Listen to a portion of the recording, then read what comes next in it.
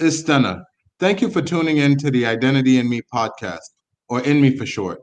I'm joined in this episode by a colleague and friend to talk about our socioeconomic status growing up and our experiences as a child of immigrants in the United States.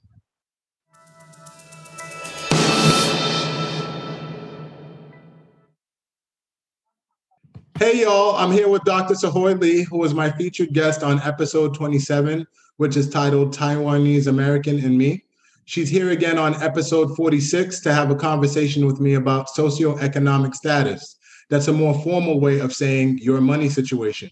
While preparing for this conversation, I couldn't help but think, phone bill about 2G's flat, no need to worry, my accountant handles that, and my whole crew is lounging, celebrating every day, no more public housing. Thinking back on my one-room shack, now my mom pimps an act with minks on her back, and she loves to show me off, of course, smiles every time my face is up in the source.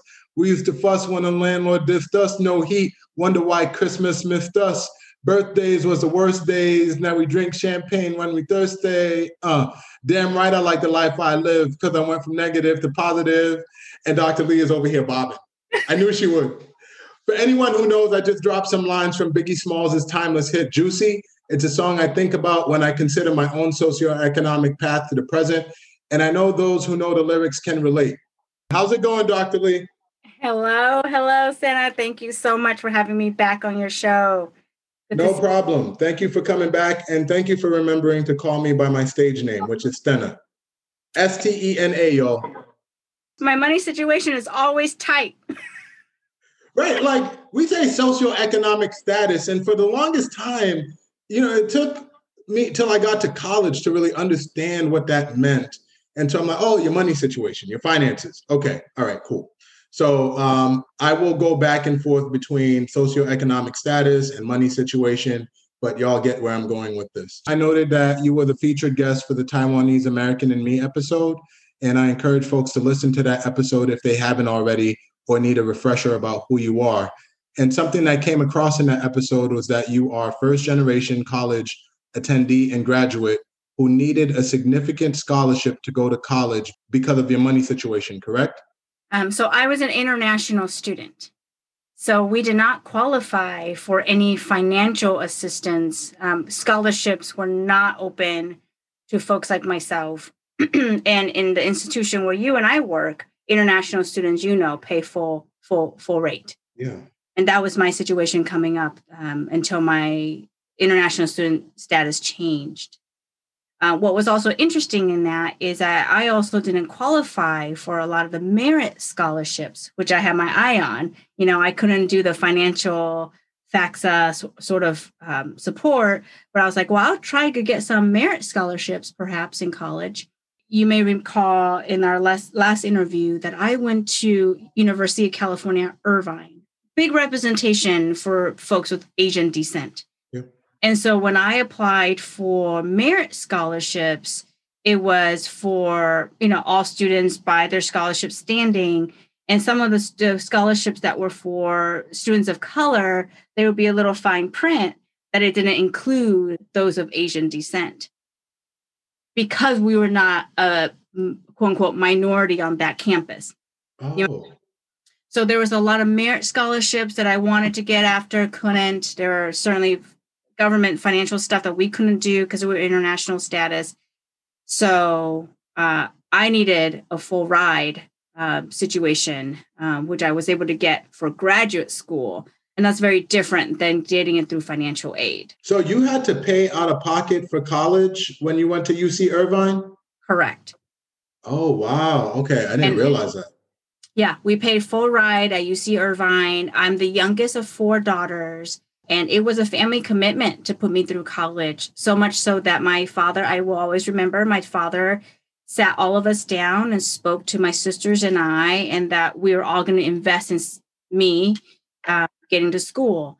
And so my sisters all worked, and they all chipped in. So I remember each sister will get a check in to dad, and everybody, that's just how my tuition was paid. I didn't have to work, though. My father's message to me was, your job is to be a student. Oh, wow. Why were you the chosen one? to be a student? Yeah, I don't know why it felt like that. And when I talked about when I talk about my story, it feels like that's the narrative. I wonder if perhaps they felt like I had a chance. So at this American dream in a way that perhaps they themselves didn't see that they could, but we'll have to interview them to find out. Sure. But it was a family commitment. And it wasn't just about my education. I think our family commitment of working together to make things work for us as a family ran across other areas of our lives too, not just my education. Yeah. I'm thinking about the fact that financial aid wasn't available to international students. And, you said your sisters worked, your father worked, your mother worked as well? Nope. My mom is a full-time stay-at-home mom. I mean, she probably worked the most out of all of us, but her job was being a mom at home. I'm assuming that taxes were taken out on your sisters and father for their work. Where I'm going with this is your sisters and your father were hardworking people who paid taxes, yet you could not get financial aid to go to the state school. That's a real injustice. Well, it's a little bit of a look at our immigration system, right? So my father, my sisters were all on work visas. Some folks might understand that could be work visas that can work toward a green card, and that's what they did, right? Mm-hmm. For me, because I kept going the school track, my visa was student visa after student visa after student visa. It wasn't until I got my first job that my student visa shifted to a work visa. And 5 years later, I applied for a green card. 5 years later, I applied to be a U.S. citizen.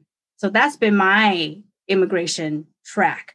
But all of my entire family became citizens before I did, because I kept doing school, right? By the time, mine were just years and years of schooling, whereas they've had a chance to work and 5 years later apply for a green card, 5 years later to get citizenship. So I was the last to get a citizenship in my family. Okay. And I'm understanding that you went to college first. Did any of them end up going subsequently? Yes. Okay. And completed their associate degrees and their bachelor degrees. And I'm the only one that went further to get my doctorate, my master's and my doctorate. Got it. And remind us, what did you get your doctorate in? Clinical psychology. Remember that, y'all, because I'm going to come back to that later in the episode. All right. So when did you come into your consciousness about your money situation? Oh, gosh. Our money situation was different when we were in Taiwan versus when we were in the States. I moved here when I was 10 years old. When my early memories of us living in Taiwan was that we were rather comfortable. I never had feelings of going without. My mother's father and her eldest brother were all pediatricians. So in Taiwan, we were comfortable. My father was successful and, did his business stuff. As a little girl, I never felt like that we were different in any way, so to speak, or we lived without. So I was saying in Taiwan, I felt comfortable. My consciousness that money situation mattered was when I came to the States. When I came to the States, my family, there's 6 of us. After living with my uncle for a small period of time, if you remember from the other episode, we moved out on our own, a 2-bedroom apartment. And and this is from moving from a house in Taiwan, right, to a 2-bedroom apartment in LA. And I think that was when I started to realize that things were a little less comfortable. Yeah. And the fact that my dad slept in the living room. So our living room was living room by daytime and dad's bedroom by nighttime. I remember helping him get the coffee table to the side, and he'll lay out his sleeping bag or, air mattress, whatever foam thing that he used to use. And that was where Daddy slept. And we made that work until I was out of college. When I graduated from UC Irvine, we were still living in a 2-bedroom apartment as a family of 6. All right. So you're comfortable in Taiwan and came here to the United States. What precipitated the move to the United States, given the comfort in Taiwan? That old story of better education opportunity and American dream. I think that's definitely it. I also know that there's other more complicated family situations that have led to the departure for decision by my father, not so much by my mom. But my mom followed her husband and brought her kids over. So kudos to Mom. I don't know how she did all that at her age at the time with 4 kids, going to a foreign country because your husband decided it was time to go. There's a couple other stories that I'm not always privy to as the baby of the family to know what those conversations were like. But the big story is, and the story that was told to me was, this is so you guys can have a better opportunity. So I took that to heart. So for me, coming to the States, as my dad would say, my job was to be a student and be successful. That's what I tried to do. Came with a lot of pressure. It came with a lot of, you don't want to disappoint folks or let people down. And the way my sisters all contributed, as we talked about early in the beginning of the show. So there's a lot of pressure. Eminem said, okay. So success is an option, but failure is not. Yeah. And to me, that's something that I remember when I went to go defend my dissertation. That was the song that came on. Okay. As I was rocking it. And I was like, this is a sign. Eminem's right. Success is an option, but failure is not. Yeah. That's something that I really held on to. I'm thinking about a lot. You brought a lot to the forefront for me in your story. So my maternal grandmother, from what I understand, was the first to come to the United States. And she came here in 1966. When I asked my mom, did she know anybody here? She had like some friends who came and had set up a little bit, but no family, nothing, and had to work odd jobs to be able to then send back eventually for her kids. She left 7 kids in Haiti to come here to give her children a better life in another country, ultimately. My father came in 1971. And when I hear about his story, leaving his family and friends and everything he knows, I'm like, I can't even imagine doing that. Like, I wrangle over leaving a job to go to a different state or even 45 minutes down the road. I couldn't imagine leaving everything I know behind, language, norms, and then coming to another country. So I thought about that. And also, you're a psychologist. I'm like, what were they experiencing in being alone and not being able to talk to anybody about being alone? It's not like you could just pick up the phone back in the 60s and call somebody on a whim. I mean, you could, but there was still a privilege to having a phone and being able to call long distance back home. So there was that. And then I also thought about the 2-bedroom situation and 6 people living in there.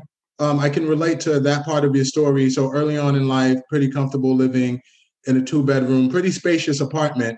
But it wasn't until I started really watching TV and paying attention that I realized, I'm like, I don't think we have much. I'm looking at these single family houses, cars, upstairs, downstairs. And I think the first time I went into a single family house with an upstairs and downstairs in the United States, I was in like high school. Yeah. Same. So I can relate to that. And so was that your only cue that our money situation ain't right? Were there other things that led you to realize, yeah, we don't have much, or we have just enough? Yeah. I mean, there were, we owned 1 car. We always ate at home. A big treat for us was to pack all 6 of us in the car and go into Sizzlers. Do you know what Sizzlers? There was no Sizzlers in Mass, if I remember correctly. I don't. Tell me about Sizzlers. Oh, it's like, it's kind of like your equivalent to maybe like an IHOP, like a 24-hour joint, right? But you get more. You can get your steak, you can get your lobster, you can get whatever you want at a Sizzler, and that was a big deal for us to eat out. So that gave me a cue that eating out was not something that we can do easily as a family. And I'm stuck in a word that you said. You said that our money situation wasn't right. I don't know if I ever thought that it wasn't right. I just felt like it was different. Yeah. I don't know if I judged it. I never felt embarrassed. I never felt less than. I think my dad wouldn't have allowed us to ever feel that way. We were very much rich in other things, and it was just different. It wasn't less than. Sorry, I kind of got stuck on that word, but I used to collect cans with my dad. My dad will go, and where he worked, there was like, he has access to pick up cans for recycling. And so that's what we would do every Saturday morning. My dad and I will go, we'll get his truckload of recycled goods that he's collected over the week, and we'll go and we'll recycle. And I remember these little things that you put the recycling cans in, and after a while they give you a little slip, and then you go to the grocery, you go to the checkout money. And that was our routine. And I remember, and I credit my dad a lot to these things because he was subtle in the way he helped me find pride. So every time we would go recycle on a Saturday, and then we'll go to the grocery store, and then he'll use that money and we'll buy something special, right? And then when we bring it home, he'll say that I did that I helped to bring that special fish home, or I helped to bring that special, whatever sauce thing my mom needed for the whatever. And it was like a prideful thing. And so as a little girl, I was excited about Saturday morning. I was excited about recycling cans. I was excited about being able to get the money so I can feel good at the dinner table because I helped with something. And I think that was his way of making sure that I felt pride in that instead of embarrassment. Yeah. Now, as an adult brain that I have, I look at that and I'm like, ooh, were you afraid you were going to run into a friend? I didn't have any of that consciousness. I was just excited to go with my dad and get some money and buy something. So I credit him for kind of shielding me a little bit with that. Okay, so I should have spoken differently. There was a long period in my life, I would say about the first 11 years, where I didn't have a second thought about our money situation. When I felt like it wasn't right and I felt some stigma around not having as much was when my father was laid off by the state of Massachusetts from his job. He worked at a state hospital and the hospital closed down. And so, now as an adult, I'm like, oh, some jerk cut funding for something. And then this is how it impacted us. Likely Governor Weld, shout out to him. Not really. Governor Weld was our governor back in the early 90s. So when that happened, I noticed things changing significantly. So if my brother and I said we wanted a bike, we got a bike. Needed new sneakers, got new sneakers. We always had clothes on our back, never hungry. And I'll say that we were never hungry, even when things changed. But if I said I needed a pair of sneakers, mom would say, just wait a while. In a few weeks, I'll do what I can to make sure you got the sneakers. And I got the cue that it wasn't easy for her to get the sneakers. And I say my mom and dad lived together. We were all together, but we know if we needed something, we went to mom. Yeah. And so my mom would eventually, whether it's 3 or 4 weeks later, come up with the money. Okay, here's the $45 you need for the sneakers. I don't want you having to ask anybody for money or being embarrassed. So the moment that seared in my memory where I was just like, man, things have changed, was when I went to Stop and Shop. I'll never forget it.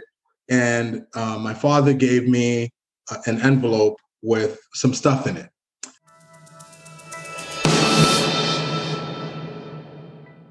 Thank you for tuning in to part 1 of our conversation. Be sure to tune in for the second part to hear the rest of what I have to say, and to also hear from Dr. Lee about the way in which poverty affects neurological development. Until the next episode, keep reflecting. Identity and me.